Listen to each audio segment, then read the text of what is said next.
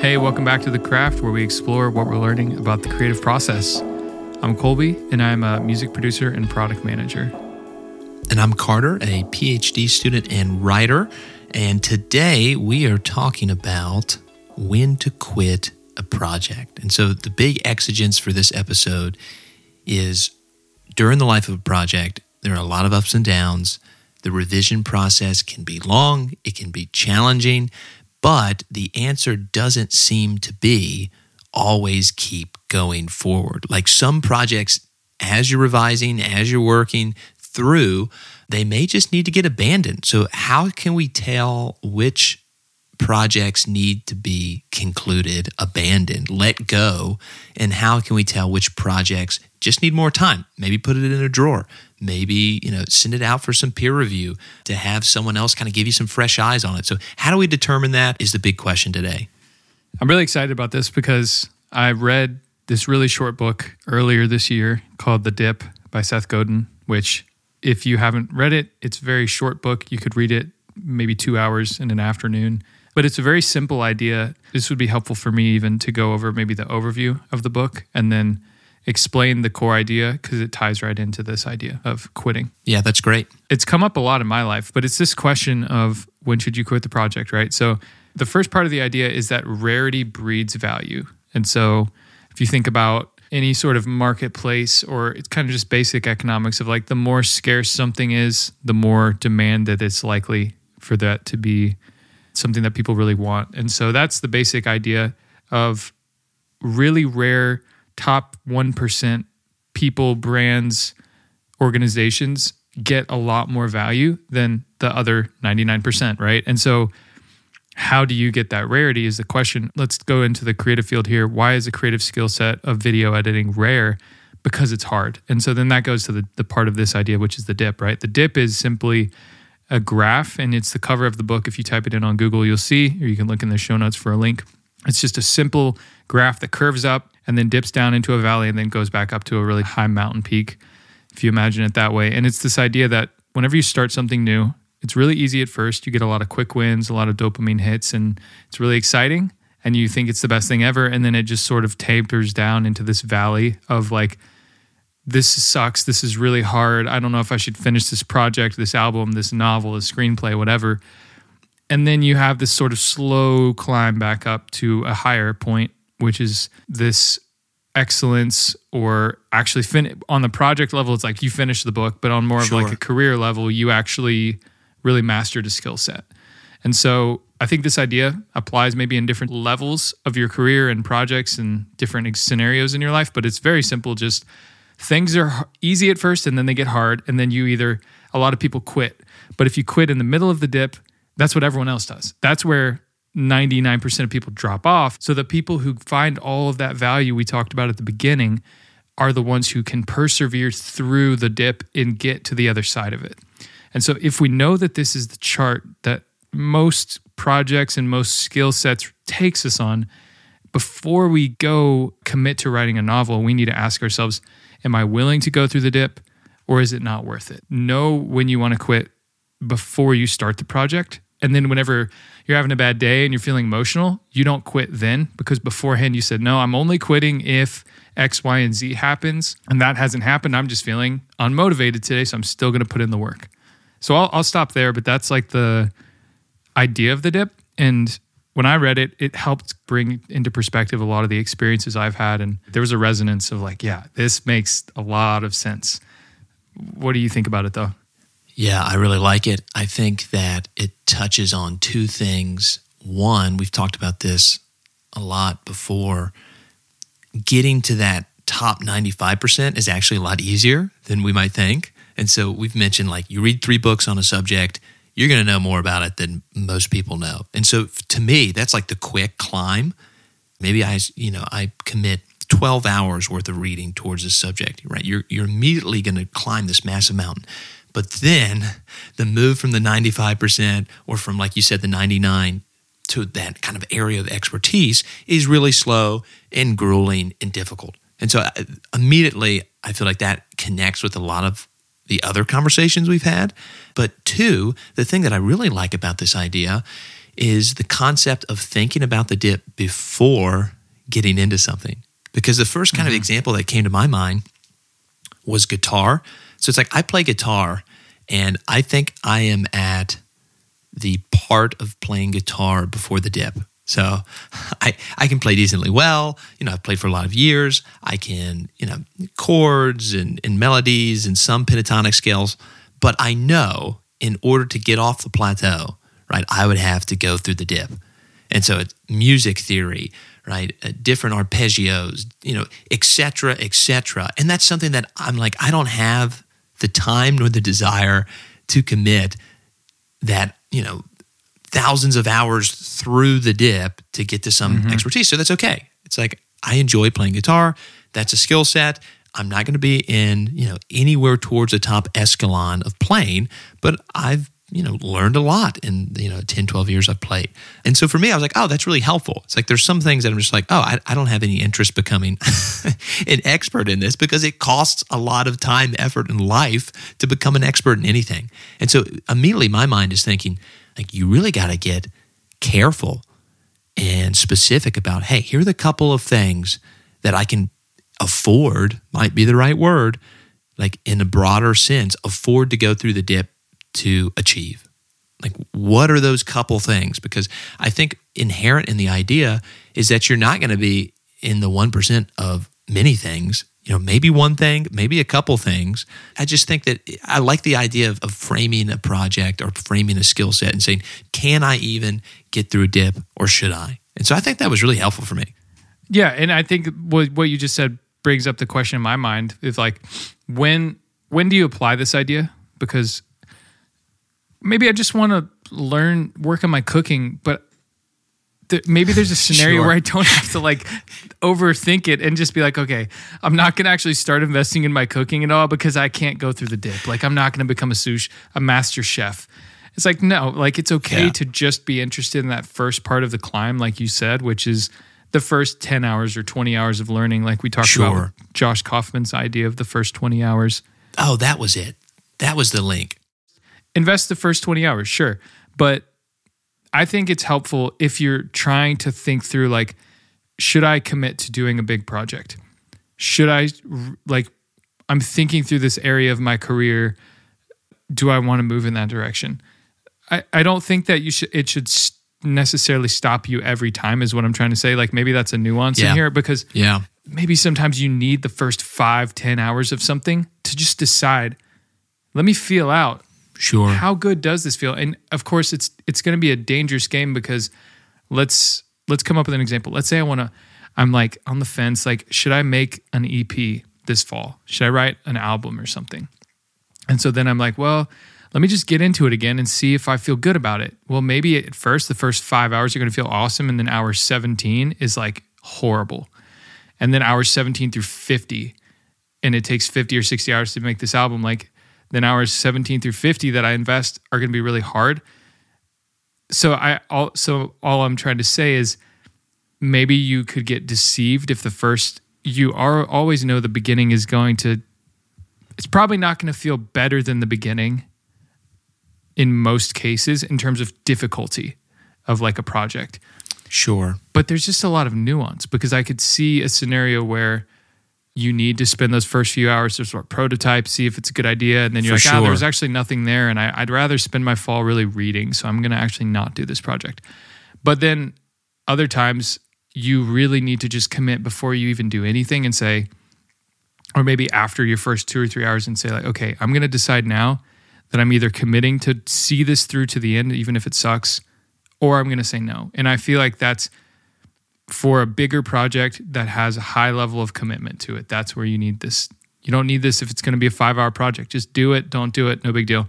If we're talking about something that's going to take a sizable chunk of your life, like multiple weeks, months, or years, and something that's going to take a lot of your energy and your time every week, and just like free rent in your mind, then sure. I think that's the scenario. But like, how would you decide when to use this, I guess?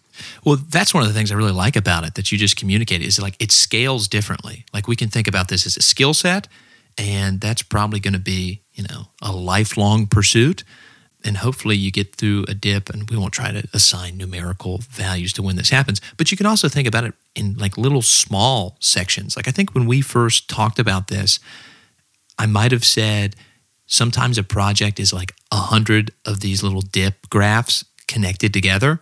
Like you're kind of moving through some growth and a dip, growth and a dip. And so I think you could characterize a whole project like this. You could characterize parts of a project like this. And so one of the neat things about the heuristic here is that you can apply it in different ways. And so I think there are probably a lot of ways. No, I'll kind of be a little more firm.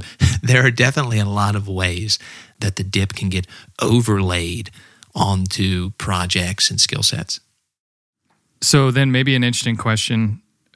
I have an example in my life that we could talk about later, but I'm kind of curious. Like, let's say you're in the dip, and this idea connects with you because you're like, I'm really stuck on something, and I feel like I'm in that valley of the graph and not in one of the other sections, or maybe I'm climbing through the hardest part right now. What are the things that you do whenever you feel like you're in that, whether you're writing a paper or you're in the middle of the academic year and you're burnt out, like what are the things that help you to sort of like get unstuck in those areas? And it's fun because we've been asking like, sure, with these interview episodes, it's been cool because we asked, Will Mason, his was like collaboration. I feel like talking to Cole, it was like, I want to say it was just like, just write and just have routines. Yeah. He was like, I don't really believe in writer's block. Yeah. I'm pretty sure, right? His was a little different, but. And then I think Tyler said going to the gym. Mm-hmm. Yep. And so I think there are a lot of, that's a big question. It's fun to ask people, right? I think there are a lot of things for me. Reading is really helpful when I'm stuck writing because you're just encountering influences that are better than you all the time. Doing something physical, going to play pickleball, taking a walk, preparing a delicious meal, like all these things are really rejuvenating for me to get through this. And I do think it requires a lot of knowledge about the project itself. Like I feel like the big question or the big thing that I've learned in graduate school, there are some things that you need to push through the dip and there are some things that you do not. Mm-hmm. So, I came into graduate school thinking every single thing is going to have this dip. I'm going to get it to this point, but to really get it, perfect, not perfect, but to get it really, really good, it needs this. And the first thing that hit me was I physically cannot do everything like that, from classes to teaching to grading to all these things. There has to be kind of a hierarchy of value. And so the first lesson, I feel like for me, was what things need that 1%, because not everything needs that 1%. Oftentimes, just getting up to the top of the first mountain before this long plateau of the dip is perfectly fine. It's where it needs to be. And it would actually be detrimental for me to spend, let's give a funny example, 5 hours on composing an email to make it the most beautiful email when I'm just trying to respond to professor or student about when to schedule office hours. Like there's some things that you do not need to push through the dip. And I feel like a big thing for me was recognizing, and this might be really tied to our conversation about quitting, recognizing what things I value, what things need to be in that 1% or 5%, right, or however we want to say it. So that was big for me. Yeah, that's so good. And it ties in with this lesson I've been learning this year. There is a product manager, Shreyas Doshi. He's a really well-respected product manager in the product community. And he said that when he was working at Google or this really big startup, he was like kind of drowning in tasks because he was a perfectionist. And so it took him a while, but he realized there's these 3 buckets that tasks can fall into. There's leveraged tasks, neutral tasks, and overhead. And it's kind of a little mathematical, but it's like there's tasks that if I put in 1, I get 10 back. There's tasks where I put in 1 and I get 1 back. There's tasks where I put in 1 and I lose 5. It's this idea where it's like the email to a colleague, it's like there's no need to, you don't get a ton back from that. Sure, you just need to send it. That's neutral. It's something you need to do, but it's that. And then there's like this admin thing that you probably ought to do, but you don't have to do, and it's going to take you 6 hours and it's not really that helpful. That's an overhead. And then there's the thing that you could do quickly, but if you made it just a little bit better, you could have that article shared with another 10,000 people. Love that. And it gets made once and it's shared endlessly. And so like there's just that simple framework is about establishing your values and saying, hey, not every single thing on my task list is of equal importance. There's things that seem really important, but they're really not. I'm going to not be a perfectionist and give myself permission to actually do a bad job on that so that I can do a really, really good job on this one or two things that really matter. But I will be honest, like I've tried using that for a few months and it's hard. It's really hard for me because I start either marking everything as a leverage task or I mark everything as neutral. And then I'm like, does it matter? Like, so it's still something that I'm struggling with, but it really resonates with me what you said, that we need to have like a hierarchy of what do I care about. This is awesome. Okay, so that kind of paradigm kind of blew my mind. I'm like, oh, that's an awesome structure with these different buckets. Let's push in for this for a second. What do you think has been the greatest difficulty? So you said this a little bit. You're like, I either put everything in one bucket or the other bucket. What are the questions? What's making that partitioning difficult? I'd love to just hear more about kind of your experience using this mental model. Well, so I use like a Kanban type board, with my task list. So like it's, there's columns for like to do, doing, waiting for someone to talk, to hear back from someone, and then done. And as cards move through this, when I create a card, I try to tag it now and say, is this leverage, neutral, or overhead? Oh, cool. And, green, gray, or red. And so it's like, I can just quickly sort of see that color and just be like, okay, green, sweet. Leverage.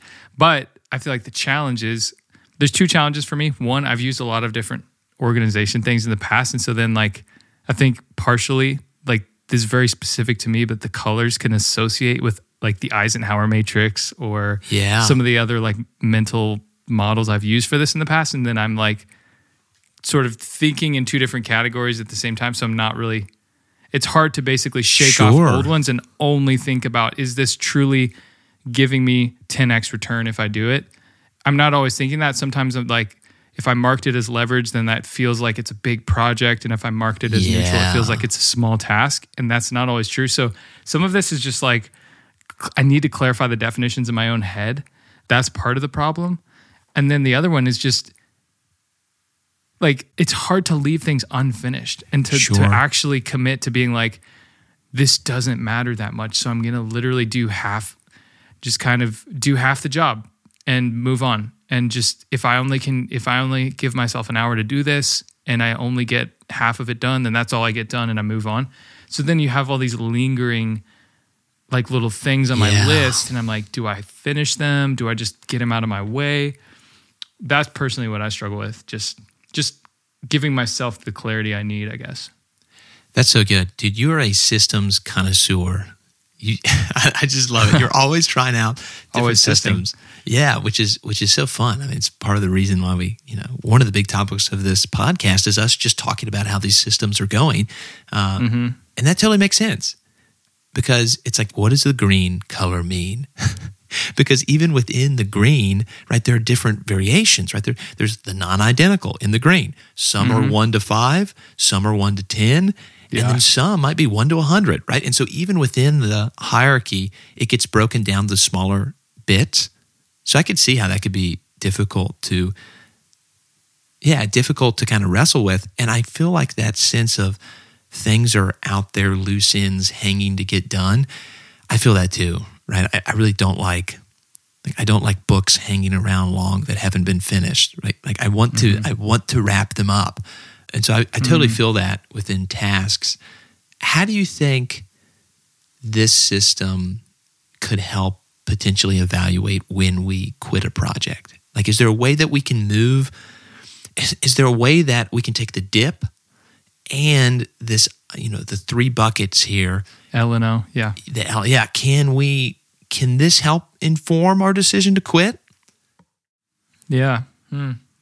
I was going to ask you, how do you think through, I want to hear your side of this from you mentioned that you realized very quickly, okay, I've got grading, I've got classes, I've got a paper to write, I've got these books to read as an exam to prepare for. How do you set those values? Yeah, I mean, I don't think I have any specific answer to that. I mean, for me, it was at least early on, and this is kind of getting more complicated as I add dwelling to the mix and other work, which could be a cool topic here. The big thing I was recognizing, especially here at UK where I teach 2 courses and, you got 40 plus students to give feedback on, it can absolutely drain you. Like teaching. Like I heard someone say, and I think this is true, you preparing for a lesson will eat up whatever amount of time you want to give it. If you want to spend 5 hours preparing for a lesson, you can totally spend 5 hours preparing for a lesson. But you can't afford to do that. And so for me, it was learning, okay, hey, my teaching is really important to me, my interaction with students, but I also have to remember I'm here to research, I'm here to write, I'm here to hone my skills as a scholar. And so right now, kind of finally this semester, I'm getting to where teaching, but I'm not taking classes, and I'm working on the dissertation, I'm working on the prospectus. And so for me, it's like, okay, I've got to I don't put numbers on it, but it's like 70% of my efforts got to be, within academics on my own scholarship, on reading, on doing these things. And then 30% of this has got to be on, this individual task in front of me of getting the course outcomes filled out in Canvas and setting up the Canvas profile and the aesthetics of how the course is designed. And, that can take as much percentage as possible. And so the 70-30 is kind of arbitrary, but it was just like, I'm waiting. Hey, don't forget the scholarship, the work. This has got to outweigh these kind of minutia of tasks of, okay, do I really need to put another comment on this student's work? Like they don't look at it. There's been some studies that are like students take very little from comments you give, but you can literally put as many comments as you want on a paper or something. So, it's a balancing act of don't get these things unweighted because they're not. And it's really helpful and liberating. I mean, I think this has been more complicated now with like dwelling. It's like, how much time do I give individual posts for dwelling? Right. Because they may be a 1 to 10. Right? It's like the one on Robinson Jeffers that I did has way more views than other ones. And I didn't know that. And so it may be something like you do something for a publication or this, and you're like, well, if 100,000 people saw this, and it was not 100,000 people, right? Sure. It was only 180 or so for mine, but that was a lot bigger than other posts. Could I stand behind this work? It's a question that I kind of wrestle with. I mean, does it have to be the very best? And the same thing with like fiction writing. It's like if I write a novel and I'm working on one, and like, do I work on it for the next 20 years or do I try to do it in 5 years or 2 years, right? What sentence is good enough? It's tough. Yeah. The quitting question. I read a quote from Guy Davenport, and I'll throw it right to you, just this last thing. He's like, there's no magic solution of like more hours don't mean better. That was kind of like caveman speak. More hours, committing that doesn't mean that the product's going to be better. And like, that's hard to like kind of wrap my head around. More is not always better. There's an idea there to like, that's a whole nother episode. But something that really stuck out with what you just said, there's two things here. Like you mentioned, the non-identical. So you could have a task that's in that leverage bucket. It's like, there's a potential. I think that's the way that he would probably define it in this framework is like, does this have the potential of making a bigger impact? I'm sending an email to a coworker. It's this one coworker. There's not really any chance that they're going to share it with other people because of the topic. It's kind of just a internal admin task. That's probably very unlikely that if you made it 300 times better, you would have 300 times that you would have this crazy increase in results, right? Because you're just asking them to schedule a meeting for Thursday at 12. So the answer is either yes or no, or a different time. There's not really any extra room. But as long as there's the potential for an outsized return, it kind of feels like that's what qualifies something to be, okay, this is an L task, this is a leverage task, so I'm going to be a perfectionist on this and I'm really going to go. And for you, it's like there's a balance though, because here's the problem. It's not just as simple as saying, okay, articles are high leverage tasks because I can write it once and 1 million people can read it. That's what they'll say about writing. It's like, you just write on a paper once, and then you can sell 1 million books. You can sell 1 million, you can have 1 million people read your Substack. It's like, that's true, but it's very unlikely for like the majority of articles on Exactly. Substack. And so then here's the problem. What part do you specifically spend more time on? Because Sure. just blindly spending 6 more hours on your article isn't the thing. And honestly, you can't even say, well, this topic is more popular than this one, because you don't know Yeah. if your other topic that you didn't think was going to be as good is actually the one people love. Because it's very common for artists to Sure. like say, no, John Mayer's like, it's going to be Come Back to Bed. That's the song that's going to make this album huge. And then it's Daughters that blows up, right? Because you just can't always guess what your audience loves. So then there's this black box almost of saying, what 10% of this specific project that I've set as an L leverage task is worth spending an extra 2 hours on and being perfectionist about? Yeah, sure. Is it the syntax? Is it the research? Like, what is it, the title, the thumbnail or picture? Like, literally, there's so many different areas where your time could go.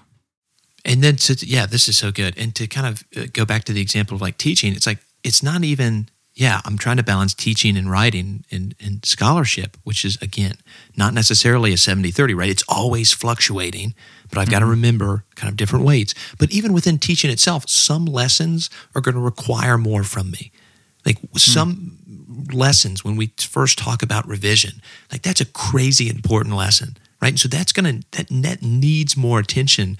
And when we're following up on a reading to help reinforce an idea, that needs less attention from me, right? And so there's always that kind of negotiation happening, like you said, even within tasks. The black box idea is also kind of cool.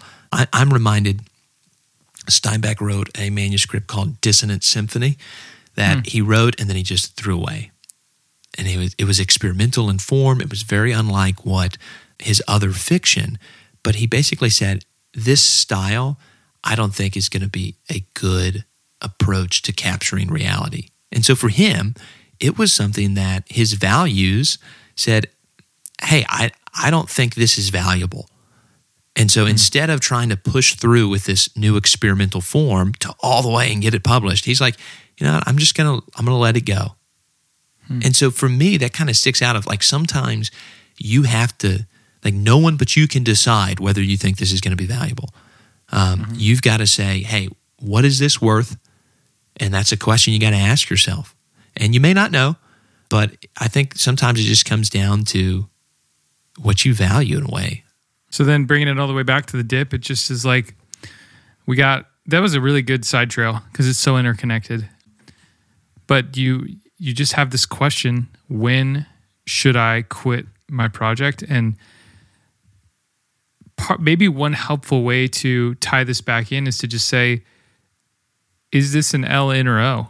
This project as a whole, if we're on that sort of project or career level, even, like, you can sort of be thinking of like, is there still, do I still believe in what I originally started whenever I made this project? Yeah. It's kind of similar to like what investors will ask themselves, like, has there been a fundamental change in my belief whenever I first invested in this company to whenever, maybe the stock is down right now or something, but like, did the technology change? Did something big happen in the industry? Like, was there an actual fundamental, like a physical dip on the stock? It's like, in the actual value of something, it's like, did the value actually go away, or is this just a fluctuation because of some PR thing? Or like, so I've just heard someone talk about that related specifically to like cryptocurrencies, because obviously those are crazy wavy. Sure. But it's like, well, do you still believe that it's going to pay out eventually? Similarly, it's like, when I started this album or this screenplay, I had something and I believed in something. Has that changed? Has the direction of my career or my life changed? Like, do I want it to? And then I think that the really helpful idea that I got from this book was like, think about those quitting criteria in advance and set a limit. Say, I'm going to work on this for 1 year and I'm only going to quit if after the first 25 posts of Dwelling, I don't get more than 200 views per post or something. Like, you have super specific, like, I've tried, I've done this, I've done that. And because if and when those things don't work out, then I can quit. Otherwise, I have proof and I have a reason to keep going. And so I'm going to just push through that. And you say up front, I'm not going to quit until I do at least 30 essays. And Sure. if I still have 0 subscribers and I can't even convince my friends to do it, like whatever your criteria is, I feel like that's a really good takeaway for sure. Those are 2 super specific, helpful things. Those questions that you listed of, has something fundamentally changed, right? And for the Steinbach example, it did, right? He thought that this may be a way to, right, capture something, but it wasn't. And so it's like, yeah, this pursuit has changed. It's kind of like a realization. So I love those questions. And then the idea of setting some marks beforehand are really helpful. And then if I could add one more here to go back to something that you said, also trying to establish a clear reason or purpose or like ideal thing that this could accomplish could also be really helpful. So if the best ideal version of the email is to decide on a time to meet, right? That's incredibly low, right? That's not. Could this be kind of a lasting piece of art that I could contribute to the history of human art and literature? I mean, it's not nearly the same, metrics of what you're trying to accomplish it. And so it's like, sometimes you're going to do things that the utilitarian task is what needs to get done, right? The dishes need to get washed, right? We need to learn this. But other times, right, the goal is more substantial. And so I think, asking those questions, if it's changed, setting up some clear metrics for when and why and how you would quit, and then also saying, what's the goal here? Like, what's the purpose? Because if the purpose is small, if the purpose is something that is not as weighty, then okay, maybe quitting needs to come earlier, or maybe you don't. Maybe the dip needs to say, "Oh, hit the dip. This is where it needs to be. I'm going to ship it." Right, and so I think also trying to get a clear. I think to stop my rambling, clear expectations I think are huge for setting up when you need to quit. Like you have to have a concept of what you're trying to accomplish. Yeah. My last thought, and then we can wrap, is unless you have anything else, is whenever I started Song Maps, kind of documented the journey of that a little bit earlier in the podcast, I think, but it was this idea, and I kind of knew what it was going to be, but I didn't have a clear goal necessarily for, okay, what am I trying to accomplish with this? Like, what's the end goal look like? Is it like I need to make money from this, or I need to get like more, I want to find 5 new artists to work with that because they found my website, then they trust me as a producer, then I work with them. I didn't have a clear end goal, and it got harder, it got tedious, and I didn't have enough growth, and I didn't push for enough growth either. And there was just like constant like stress around it for me because I was like, what's the purpose of this? Like, what am I trying to do? Like, I don't understand do I want to monetize some way? Should I like be making like a course for me? And I was like, no, I shouldn't write a course. So then I'm just getting distracted by all these ideas, and I started doing like YouTube videos. And then I was like, I don't really want to do that. That's really stressful. And even starting the YouTube channel was like its own little dip project because it was like fun and exciting. And then it was like, this is hard. I'm not getting views, and it's stressful to be on camera, and all of these different things, and wrestling through those things. And I think that if I had had this concept at that time and had let me write down a simple goal, and then like an anti-goal. Like I don't want to do this, and I really do want to do this. It's so good. And then whenever I got to that Saturday, whenever I was wrestling whether I should do a YouTube video or not, should I shoot it today or not, it would just be simpler. It would be like, I already made this decision, I just do it. I don't really want to right now, or I'm going to write this newsletter again. I don't really want to, but I know this is a good idea, and I'm going to just push through it because it's valuable and because it's going to get me to this goal. So I just wanted to throw in a case study for me because I feel like I did that project in a lot of ways, like in all the wrong ways, where I wasn't clear on what it was. And so then I spent 2 weeks like setting up a website when I could have just used Substack for the whole time. And I never thought about that. And I was so focused on learning how to use Webflow that I wasn't really doing the thing, which was just write articles, basically. Yeah. So much like wasted time on it, but it was some good lessons. That's a super helpful example. And you've communicated all of these 3 takeaways much better than I have. But to sum up, there may not be a clear, we don't have a formula of when you should quit. And there may not be a formula, but some things that can help you. One, set your goals from the beginning. Sounds basic, really important. Two, evaluate whether your project or skill set is still, in concert with the original ambition and the original value. And then, also finally, be thinking about whether the whole ambition, how it fits into your broader constellation of values, right? Is it doing something that you value and that's worthwhile, or is it accomplishing something that, doesn't need to have this level of expertise or mastery or what that? So I think that's a really, this has helped me think through this conversation. Yeah, and I feel like there's something to be said about not getting rid of the shame of quitting. Like you're not a failure for quitting something in a way, because for me, I feel like I still wrestle with that with song maps. I'm like, should I be doing that still? Yeah. But I don't want to be. I don't want to be, and I still have those articles. I could always go back and restart it.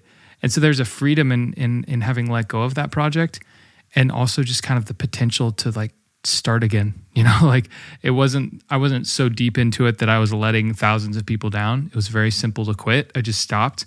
Yeah. And for some things, there is a time just to decide that I wish I had done this right from the start, but I didn't. And I'm either going to push through and I'm going to cut the scope of what I'm doing in half and just get it done quicker because I just need to be done, or I'm going to just completely stop this or reevaluate, like you said, and then, push through. But I just say that for anyone, if there is anyone listening that's feeling that kind of thing, I know that's something I've felt. That's really good. I'm reminded of that. I can't remember where we talked about it, but it might have been minimalism, like the circle and then all the little lines going out from it. Sometimes it's a matter of consolidating effort too. And I think that's one of the great things that, you accomplished through Song Maps. You tested it, you put time in. I thought you created a really worthwhile product. And then you said, you know what? I think I'm going to take this energy for Song Maps and I'm going to put it elsewhere, right? And so, sometimes quitting is just consolidating. Totally. 100%. On that note, go quit something. Go quit something. Quit everything. Thanks for listening to The Craft with Carter and Colby. If you liked this episode, please let us know. Send us an email and share some feedback. What you liked, what we can improve, what we could talk about in the future. You can email us at heycraftpodcast@gmail.com. And also share this with one person that you think would like it, and just send them a text. It really means a lot to us and is super helpful to growing the show. And lastly, our cover art was designed by Elizabeth Newell. You can learn more about her work at elizabethnewell.work or on Instagram at ElizabethIsAdesigner. Thanks for listening. We'll see you next time.